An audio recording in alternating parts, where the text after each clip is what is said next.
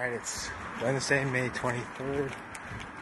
A little after about 9:30, sun's down, but it's still warm out.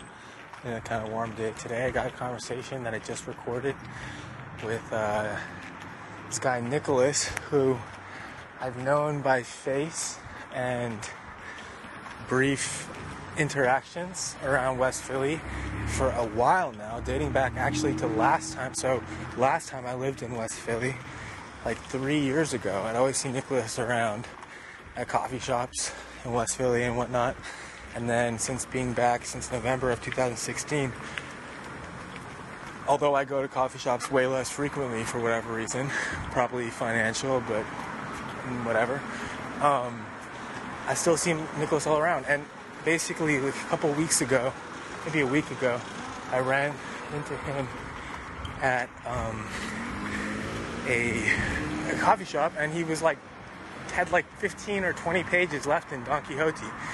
And that was a book that I read. I was just almost exclusively reading so pretty much the beginning, the whole summer into the fall of 2016, while I was not stationary. I was traveling around and doing different types of work in Northern California.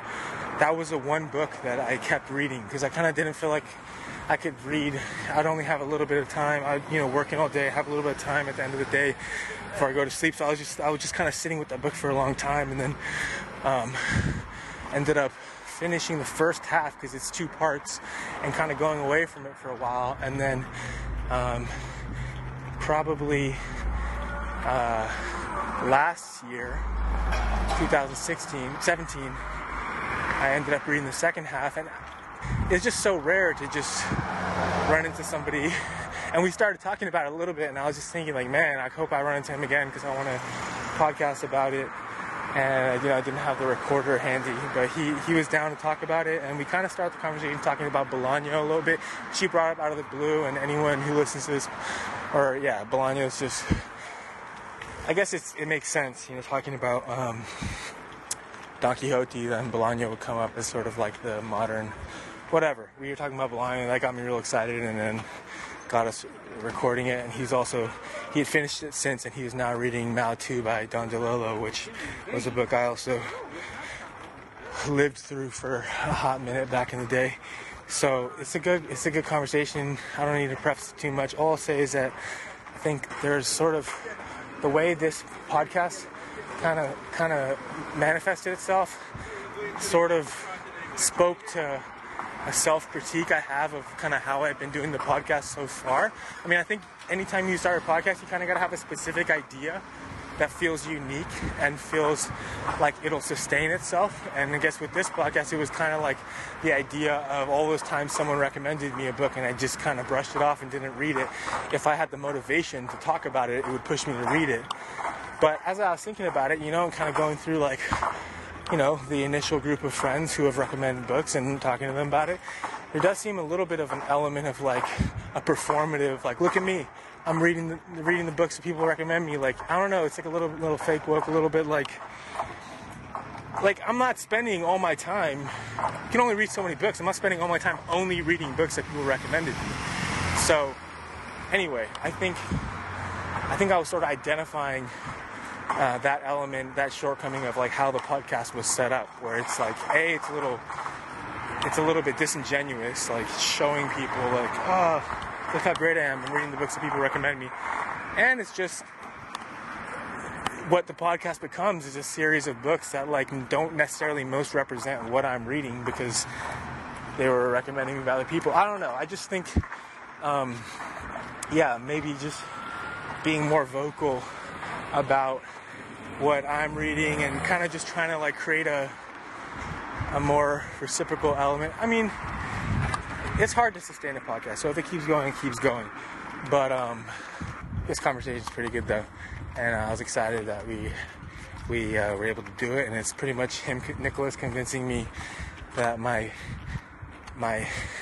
reading of Don Quixote, rather than being completely a satire of a guy who likes going off and adventuring by himself and running into all kinds of pitfalls based on a delusional idea, isn't totally delusional. wait, did I say that right? What I mean is, it's a satire, and I'm always like, my reading, that's what God is talking the first time, my reading of it as like, maybe it's not totally a satire, like maybe like, you know what I'm saying, it's lit to go out and adventure, even though you know you're gonna fail and you're fucked from the start. But we talk about that, so that's kind of the driving force. Very, just a good talking to him, so yeah, here it is. Didn't matter before, why would it now? Yeah. I've read his two big novels. Right. And you know, like, formally, stylistically, they're just all over the place. They go wherever they want. They're examples of novels that go wherever they want to go. Right. But he's so good at sort of showing you how to read what he's doing. You know? Yeah, because in a way, that 2666 feels like a really experimental album, literary, and it's experimental and like avant-garde almost, because it doesn't feel like anything you're reading, but there's also a super high degree of readability to Bolaño's prose. Oh, it's very accessible. Unlike other big novels that I would put in that category, like maybe not Don DeLillo, because I feel like of his contemporaries, he actually writes with a fair amount of clarity. Yes, I think he is like super clear. Like he goes for like maximum clarity. Right. There's a density to his ideas, but I think he shows you like he sort of goes step by step through them. Yeah. Very clearly, like he's going through an equation. It's big ideas. Right. But he breaks them down really well, and he's very succinct. Yeah. Did you read Bolaño recently? It's been within the last 5 years that I read 2666, and then a couple of years ago I read Savage Detective. It's awesome. Yeah, I definitely went underwater and just read Bolaño. It's easy to do when you discover a voice like that. Yeah, but that 2666. You just want to immerse yourself with someone like that. Cervantes also. Do you think? Yeah, well, that's, I think, from some interviews that I've read with Bolaño, you know, he's always citing Don Quixote and also Borges, and what's the other guy, the Argentinian writer who wrote Hopscotch. Yeah, Cortázar. Yeah. I just read Hopscotch recently, too. Those three, I think, He pushed me to read a lot of different stuff. Yeah. I think that's what a good author will do. Yeah. Get you to read other authors. Yeah, and I think I started reading Don Quixote. Like, what was your impetus to start reading Don Quixote? It might have been, just like one of those books. Well, it's like it's probably the most referenced book. Totally. Out of any authors that I read. Like, you know, when I'm reading an author, I always like to familiarize myself with them. Right. And then, in the course of reading them and reading about them, come across their influences, and so that's the one that everyone agrees on. Exactly. Yeah, because there's like I think it's so. Was it like you expected it was going to be? Because you know when you look at a classic and you're like, I gotta read that classic, and sometimes, at least for me, like sometimes it's just like, this isn't what I want. Sure. But with Don Quixote, it's so anecdotal in a way, almost like Savage 2666 is almost. Right. Oh, it's yeah. like a little story, someone tells a story for Right. a little while. Right. And then like, I don't know. And I love that format of a novel that's just a lot of people talking and telling stories. That's what I always. Even though but it really has momentum. You know, Right. It doesn't stall. Right. And there's the that can be a problem sometimes. If you get too far away into these nestings of stories, if the stories themselves aren't compelling enough, you get a little fatigued with it. Exactly. Or With that. if you have no like connection, desire to understand the teller, Right. the teller of the story, Yeah. of the story. I feel like that's what made me want to keep reading Bolaño for when I was. But one thing that I really enjoyed about Bolaño is that I think he got just this ecstasy of telling good stories. Yeah. You know, and so that's what a lot of his writing is, and that it's like you're sitting across from this expert raconteur, and yet they can do many voices. You know, they can have many storytellers inside them, and just letting them go. And it's just, and you're never concerned about, well, where is this going? Because you're just enjoying every moment of the story. Like a guy who just, like you would tell a story. Right, exactly. This thing happened. So I was, which is, I think that's what's most refreshing about it, where I was at a place where I was like really breaking down storytelling and like trying to make it really technical, understand it on a technical level. And there's a satisfaction in reading like a really well-crafted short story. Absolutely. But like when I was reading Bologna, there was that sense of like, you can do anything. Or if I was trying to work on something and I was stuck, I'd just be like, this is a classic thing people say, but you just like have someone tell somebody else. Right. You're like rolling. Whenever you get in trouble, that will save you. Yeah, which is super relevant. Just get someone talking and telling an anecdote. Yeah. What did you think of the end of Don Quixote?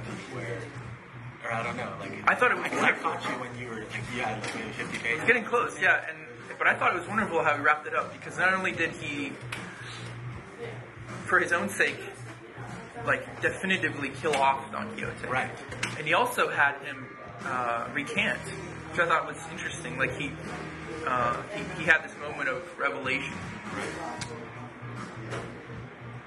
and I wasn't, you're not sure. What was his moment of revelation? Giving up the dream. Right. So he gets sick. They put him to bed. He wakes up and he says, he has clarity again, and he says, I realize now that I've been so foolish, and I've been so misled by these books of chivalry, and it's wrought all this damage and destruction. I apologize to all of you for bringing you into this madness with me. And he goes and like sort of he tries to recompense everyone in a different way. But everyone at that point, everyone is really enjoying his madness, because he's got this reputation, and everyone, wherever he goes, everyone sort of enjoys play acting along with Don Quixote. It brings, I forget, at some point someone says that Don Quixote can eliminate despair or something like that.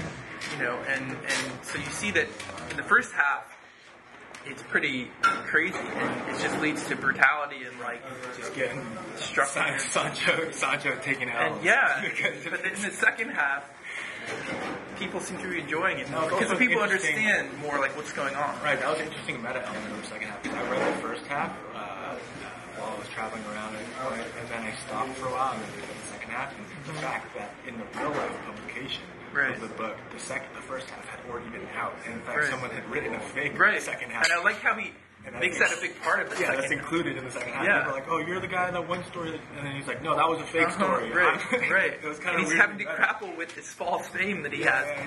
And that was really interesting. That's another thing I think that makes it so modern. So reading it now, it doesn't at any moment seem like a book that was written several hundred years ago. All its language and its attitude, its irony, and its understanding of story and how we absorb stories and the effect they can have on us. It's all just totally up to date. Things that took hundreds of years for writers to incorporate in a sort of a math way. But it's true, like you were saying, metafiction. That whole second half, there's whole like line of metafiction. I found that super where he's fighting against this false Don Quixote book, and that's another sort of thing he wraps up. So hopefully he's like destroyed anyone's interest in this other book.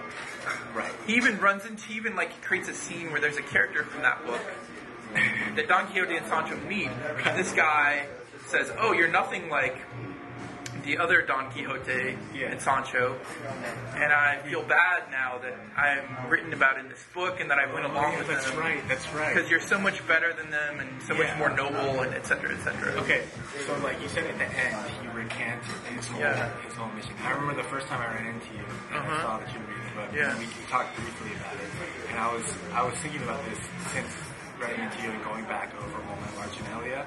and just kind of like refreshing myself on it, was this whole idea of like if you recanted it, and you're talking about the irony that feels modern, where he's poking fun at the guy who thinks who's too affected by the books of chivalry and is like running around and is delusional but doesn't realize he's delusional, but if he's committed enough to the delusion, is it okay? Like that whole thing, like you feel like there are elements of it where you feel like that's the takeaway. And I was joking about how my reading was like a little bit sus, where like I was like, okay, yeah, he's delusional, but like look at all the stuff he's doing. And like if we didn't have recourse to some type of like personal vision of like ethics and you know, like that's the most individual thing you can do, in which is good for everybody. Where if you think of like evolution as like heightened individuality and less adherence to like the monarch who decides. Yeah, sure. So like, was there elements of Don Quixote's whole outlook that like are potentially like, even if it's a little bit tongue in cheek, like, you know, good or like to be aspired towards, other than me not getting the whole point of thinking that his delusion is good? That's the thing that really struck me the most when I first began reading it. Right.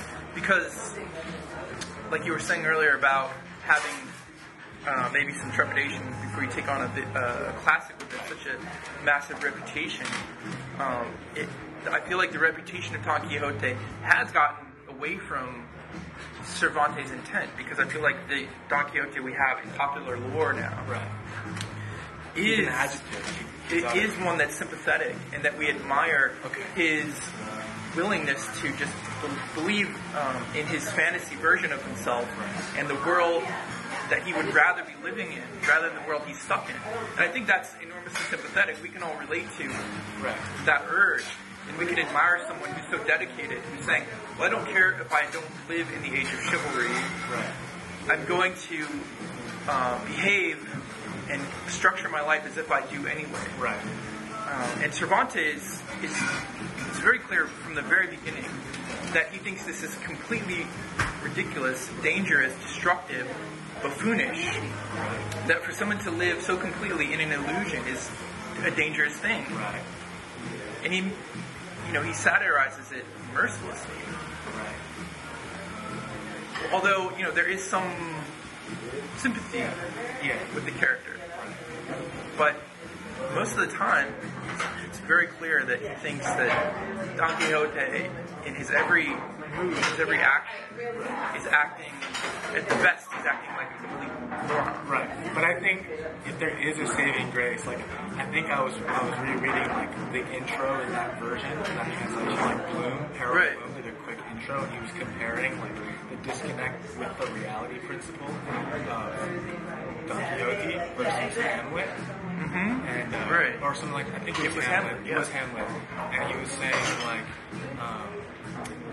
the difference was, I'm probably going to butcher it, but I think, like, they were concerned with themselves, whereas Don Quixote, his delusion, like projected him with, like, impulse towards other people. It wasn't, like, a solipsistic, like, exactly. You know what I'm saying? So it's, like, you could say, yeah, he's like acting out of like the accepted social norms in all these different contexts, but he's also in the world and engaged with people.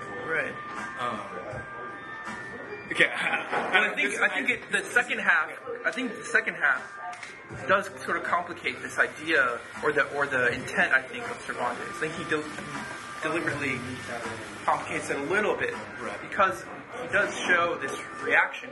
Once the first half of the book gets out there, and people are reading it, and they understand that there's this man out there behaving like a knight and acting in strict accordance with the rules of chivalry. People find that amusing, and they find it admirable, and they want to bring him into their life because it makes their lives more exciting and more entertaining. Boredom. It's a relief to boredom. And there's sort of like subtle layers of like mockery and admiration. And so people who run into him want to sort of use him for their own amusement, but at the same time they do have there's a warmth towards him. There's not I mean, it's not a mockery based in scorn. You know, it's a mockery based in sort of love and affection for this idea and how absurd it is. And there's a real enjoyment of that absurdity. There seems to be a need for absurdity in these people's lives, or a need to have a figure who embodies absurdity. Right, because the power structures in place at that time are so rigid. I mean, it seems like it. Yeah, they're responding to that rigidness. We have like a type of governing system that will, for the most part, secure our basic safety. Right. But back then, it's like, even with the way you think of like the show, like if somebody wants to roll up on a horse and like do some stuff, as Don Quixote does many times. Right, but then also if other people do it, and then if like someone else on a horse isn't there, like there's no like cops to call. You know what I mean? Not conveniently, like you're down the street, you know. right. Justice, I think, takes a lot. I can see myself digging myself in the hole, like trying to make the argument that I'm trying to make, but I'm also kind of making it in jest. But I also had the experience, like when I was reading Don Quixote in the beginning, I felt like, and I also just finished this book. You know Alvaro Vitas? Who? Alvaro Vitas. I'm not familiar. I just finished the book, Adventures and Misadventures of Macrol, and it's kind of like very Don Quixote, like it won the Cervantes Prize. It was translated by the same translator. Really?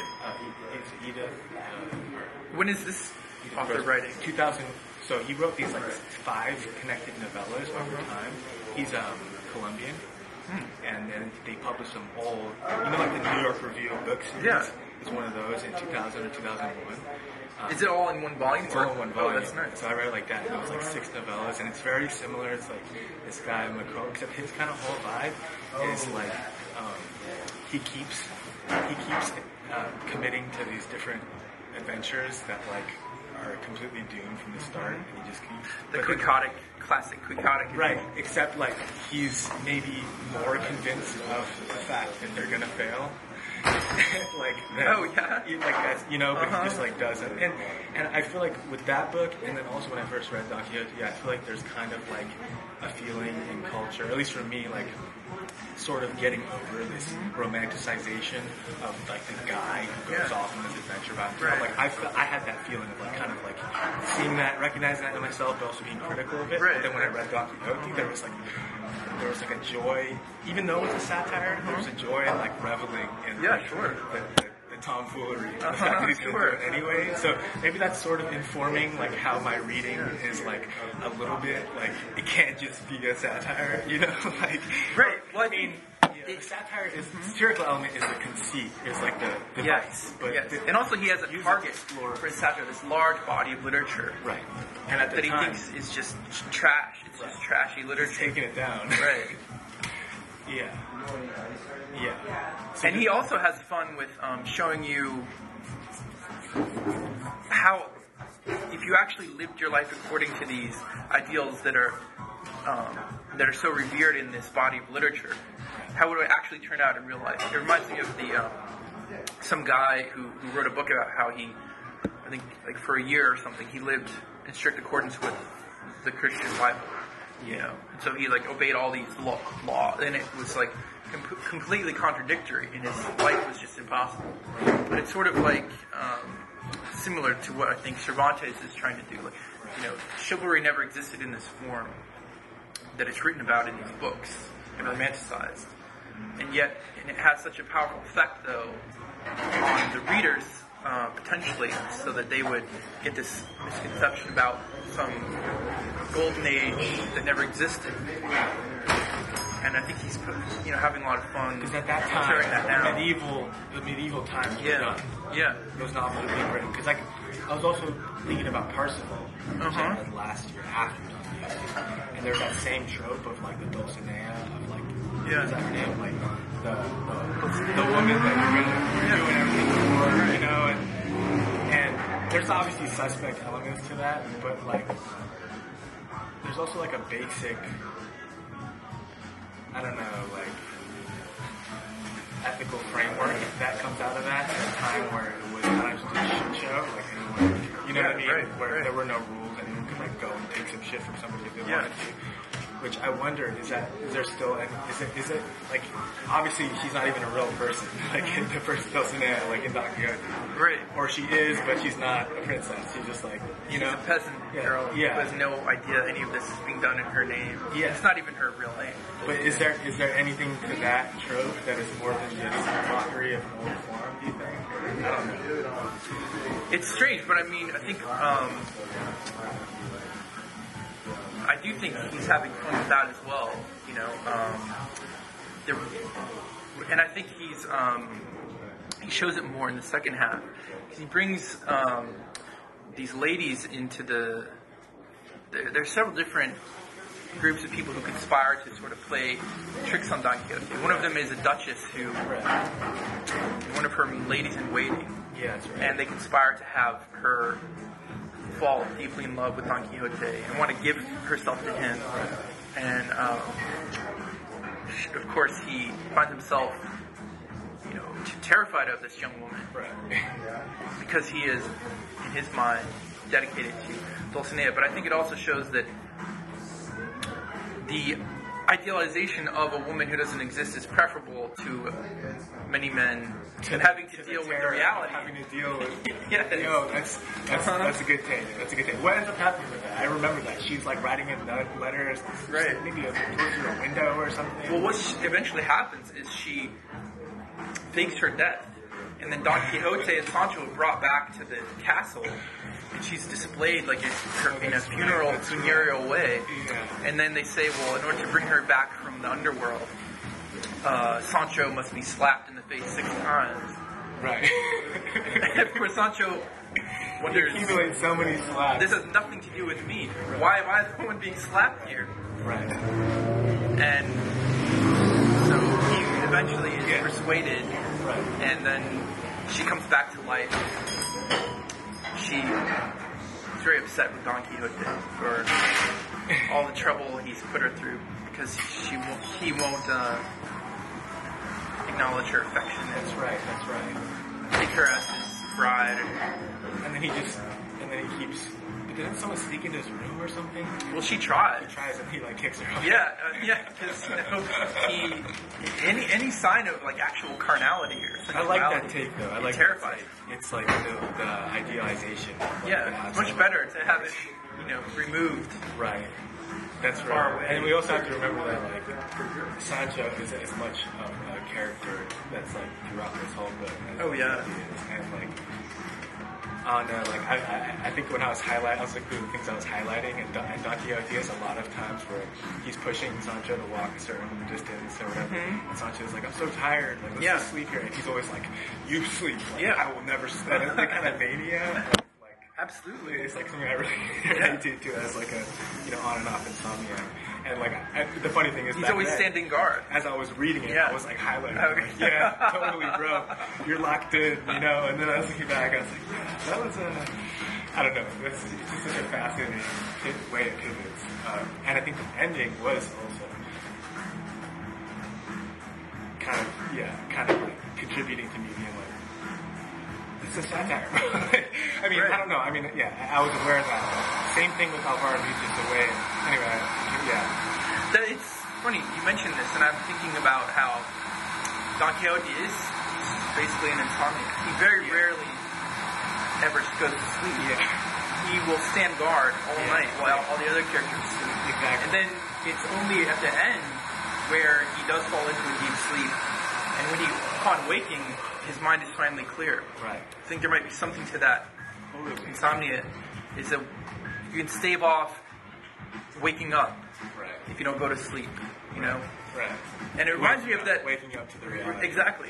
And it reminds me of that movie Bulwark. I don't know if you saw that Warren Beatty movie, where it's very similar to the story of Don Quixote in a way, because it's like this corrupt senator who feels like his life, he's lost all of his idealism over the years. And he's so sick of himself that he decides to commit suicide. But he can't do it himself, so he hires an assassin to kill him. But then, once he absorbs the idea that, okay, I paid the money, the thing is set to go, I can't stop it from happening. He knows his mortality is right in front of him, that he sort of descends into this weird spiral. And he starts taking on this sort of different personality, where he just starts to blurt out the truth to everyone all the time. And he starts to, at a certain point, his mania is so great that he starts just rapping. He speaks only in rap. What? And and people start paying attention to him, and he's like going on these TV shows, talking about telling the truths that no politician would ever dare to tell. Wow. And he becomes this sensation. And the whole time, he's like, he never goes to sleep. He just keeps like taking these drugs to stay awake. Is it recent movie? It's from the 90s. Okay. It's this wonderful political satire. Interesting. The mania of that moment too. Right. And when eventually he does finally fall asleep after many, many days of being awake, and once he comes out of that sleep, he's back to his old self. Yeah. And he loses the power of first. Right, exactly. Interesting. Yeah, maybe a different reading of Don Quixote's madness is just like a case for a depiction of intense sleep deprivation. Yeah, exactly. Because we've all been in that sort of frame of mind, where we know if we go to sleep, we're going to lose that intensity, that sort of clarity of thought that we feel like we've achieved. Right. What about the other element of my skew reading, where I was reading it at a time when I was getting ready to relocate from a place, and it was initially encouraging me.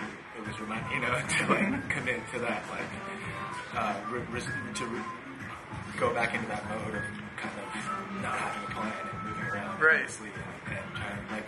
Did reading Don Quixote make you want to travel and adventure, or did it make you more want to? Yeah, well, I think it's interesting because naturally any story where it's like we're going here, and I fell, and then you woke up, and there's something about there is. That. Yeah, it's romantic. Although I think Cervantes satirizes that aspect as well, the sort of idea of going out on the road and looking for adventures, because he only ever encountered misadventure and like the cold and the rain and hunger and thirst, just ill preparation. So it never, I think it seems to me he deliberately wants to show the details that, like several times throughout the book, Sancho will say something like, we need to eat, or we need to find some fresh water, and then Don Quixote will say, well, never in these stories of chivalry is it mentioned that the knights stopped to eat or to drink or to defecate or any of these bodily functions that are absolutely necessary to survive. But they, skip over that because that's not... It's like romanticized van life videos today. Right, exactly. You have to poop somewhere about eventually. You're going to have to answer the call of nature. Yeah, and that's also going against a lot of cultural narratives, like maybe from the 60s or even until now, of like the solitary male, or I don't mean gender it, but just like the solitary person going off, and how that's freedom, man. Like, Well, that's really interesting, because something you said earlier made me think of how to put this idea of how this term quixotic has come down through history, and how it's used to describe that very sort of archetype, right? And the person who's going out on a mission or going out on a trip of some kind, a quest that is probably doomed to fail or end badly. But what's admirable about it is they do it anyway, right? That's why we're supposed to admire them. And I remember reading this film review by Pauline Kael. She was reviewing the film Easy Rider, which is like a classic example of that. And she was describing it in terms of, at that point in the evolution of the counterculture of the late 60s, she was saying it became hip to young audiences to imagine that everything was rigged. So the quixotic quest became sort of a motif for them. They latched onto it because they thought, well, no matter how much integrity you have, no matter how pure your intentions are, you're going to get screwed. You're going to be corrupted somehow, or the man or whoever is going to basically shoot you down, like what happens to those two guys in Easy Rider, And so it's sort of built into that narrative. Right.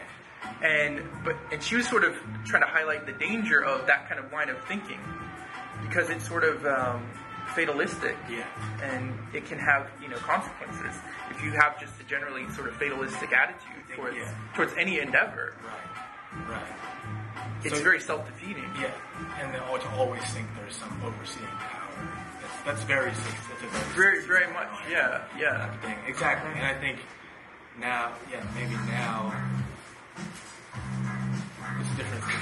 Now, in the past 2 years, it's also romanticizing hopelessness and fatalistic. Right, exactly. But because even then, if you are even if you're sure that it's going to be like the man is like the system in place, there's still a certainty to that, where you something's up there that is a thing that can identify. Maybe now, the idea of any sane, even if malignant overseeing force is kind of shot. It's just like everything is a shit show. I don't need to. Well, we can recognize there are these powerful forces, but I think it is. It's like very unreliable. It's very.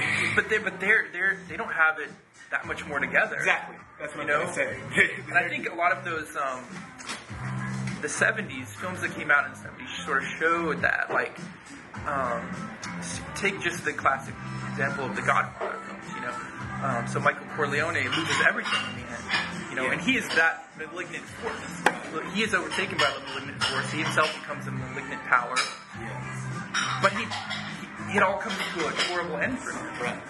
And that sort of, in the 70s, the sort of that vision sort of played out, and he showed how not only, the system corrupts people, but I still it was influenced by, Watergate and the fall of, and the exposure of, the CIA and the hearings that exposed a lot of their wrongdoing. Right. So the system corruption was exposed, and a lot of these horrible actors fell from grace, and they had to face consequences. So it wasn't just these people who were trying to do right were then destroyed by the system, but the system itself began to have these serious cracks and to sort of crumble. Everybody is equally at risk. Right, yeah. So to tell the story, or to just see the narrative as one of sort of self-defeating idealism. It's a childhood film. Yeah, it is. Because it's like the bad dad, but he's still a dad. What if there's no dad? Right, exactly. I always need to enterprise everything, but I'm just saying. Well, it's the basic power dynamic, I guess. Right. We can all prove that. Yeah. So that definition of the exotic impulses, like you're saying, it's a little bit skewed, and it's not as simple as the guy who goes and ventures nonetheless, even though he's doomed to fail. Right. Is the message of the book, or that's not always. So I'm curious how that transformed, how that idea came about, because it's very far, I think, from Cervantes' intentions. And anyone who reads the book, which is more a critique, right, of it's saying this is folly. The delusion. Yeah, it's showing. Yeah, and it's a response to you a should ton not. of books. And right, exactly. Yeah, that's the thing you gotta contextualize too. For us, it's like the whole book, but this was like before that. It was just a bunch of those books. Yeah. What are they called? The chivalry. Yeah. That's real. But it's interesting how it's like a game of telephone, I guess. Like over centuries, in the popular imagination, which I imagine it's people who are coming to it secondhand who never actually read it. Exactly. The idea has become so different to me from the actual Don Quixote and the intent of Cervantes. But he also, like, there are elements of there are also elements of the book that reflect real life experiences. In it. Oh yeah, there's like getting caught by the Moors, which are so autobiographical. Right. Yeah. So, which I thought was fascinating to sort of lay that in there. That's something I think you really see in like Bolaño. Yeah. Exactly. He'll take chunks of his life and sort of with a sort of slight veil over them. Right. But it's more or less accurate. Yeah. Pictures of what happened to him. So then, if he did all those things, it's also a person who's been through a lot of travels and being in the military, and getting captured, and getting released, and he's looking back on that and he's saying, this is where this idea of taking an extreme can take you, right. He also did all those things. Yeah, I mean, he fought in one of the most historic battles in his most important battles in history. He was wounded to the point where he lost the use of one hand, and then he was captured by pirates, sold into slavery. Spent many years, 5 years in slavery. And you compare that, the reality of going out and seeking adventures, which I'm imagining him as a young man wanting to go out and see the world, join in the military, having some idealism, some romanticism of that life, and then the harsh reality. Harsh kickback. Right. And then being totally stripped of your illusion. Maybe that's the only way to get rid of those ideas. Yeah, I mean, unless you read Don Quixote, maybe. Right. And then he'll help you work through that. He does it for you. Yeah. He takes all the L's and then lays them out for you. So like, but I think that also taking the form of satire is so much more effective. Indeed. Than if he was the proverbial, father trying to explain to you why. That's why it's so good, because even if, just like the playfulness of it. Yeah. You don't, not everything needs to feel like an anecdote that has like I don't know, just like, they're gonna get up next morning, they're gonna keep going, and they're gonna run into some more shit. And that itself drives it forward for me. Absolutely. I just have one of these. It's so brisk. And such a brisk read. The breaks also, I think, is something I like in other books that I find readable is little anecdote, little anecdote. You know what I mean? Right. It's like the kind of longer, but I don't know. Yeah, it's sort of taking these snapshots of things. Yeah. And if a writer can do that, to me, it's when you can be that succinct, where you can sort of explain these complex ideas or situations, but like sort of narrow them down into little vignettes. Yeah. So you've been in Westlake for a long time. For about 6 years. So I remember seeing you 7 a lot years. before I moved away. Probably like 5 years or 4 years ago. Right. And then I've been in California for a little bit. It's like, you're in my head. It's one of this familiar, West Philly, from afar. That's interesting. What brought you back here? Just from California. Yeah, just like the familiarity of people around here, and pretty much just like West Philly is affordable to survive. Oh yeah. Where were you in California? I was in the Bay Area I was living in Oakland for 1 year. Wow. And I also had some family that's just moved away. My family was in Santa Cruz, and I was there for a little bit. And I don't have a family here. But, that's nice too. Yeah. But the Bay Area, man, it's just terrible. What's been happening there? With just how unlivable it is. Oh, I know. Yeah. That's a lot. I really think Philly is kind of unique. That's what's been happening too. From where I moved from Seattle. Okay. And I don't think I could move back there. Yeah. Unless I wanted to live really far outside the city, which I don't want to live in the suburbs. I was in the nebulous, South Berkeley, North Oakland, Emeryville area in East Bay, and we lived there for a year, and I don't want to maintain the type of life I need to live. Oh yeah. Man, that's great. That's wild that you brought up Bolaño too, because someone that I really think you'd like that Alvaro Mutis, but the name is so familiar. I'm sure because I go on the York Review of Books website and but all their books are really good. They all look so good. Yeah, they look so good too. It's like going to a candy store, exactly. And so I look. And most of these people I've never heard of, which I think is so great that they're kind of excavating. Yeah, exactly. People who sort of fall into the cracks. It's the feat of translation too. Yeah. I think basically with that book, it was like that translator. The fact that she did the same one kind of gave me a hit. Although perhaps after reading a really long book about travels, you always try to mix it up. After that, read something. Yes, different flavors. Yeah. Word. Alright, well shit. Damn. It's strange how Don DeLillo seems to have a sort of You're reading another Don. prophetic instance. Like reading like White Noise. I don't know if you read White Noise. Yeah. And just that was written in 1984, and it's couldn't be more current. Yeah. You know. The family he describes, the sort of modern family that's cobbled together from divorces and previous marriages, and then just the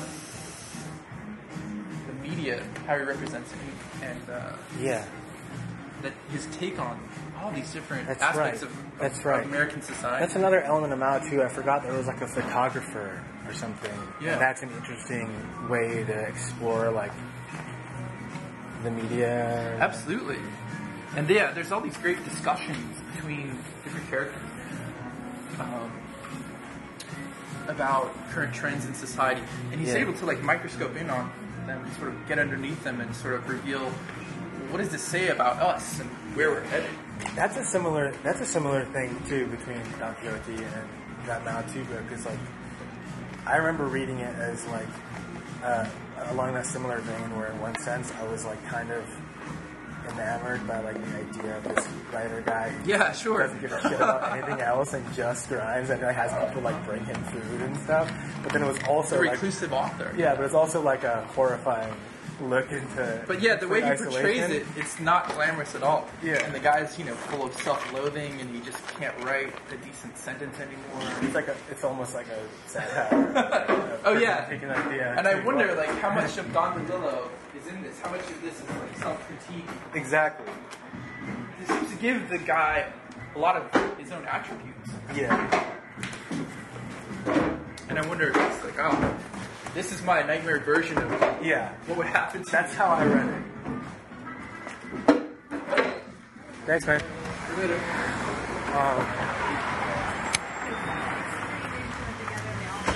I appreciate you letting me record you. I'm going to put it on a little podcast thing, if that's okay. Yeah, that's great. I can text it to you, too, if you want. And then if you don't like anything in it, you can just tell me and I'll take it out.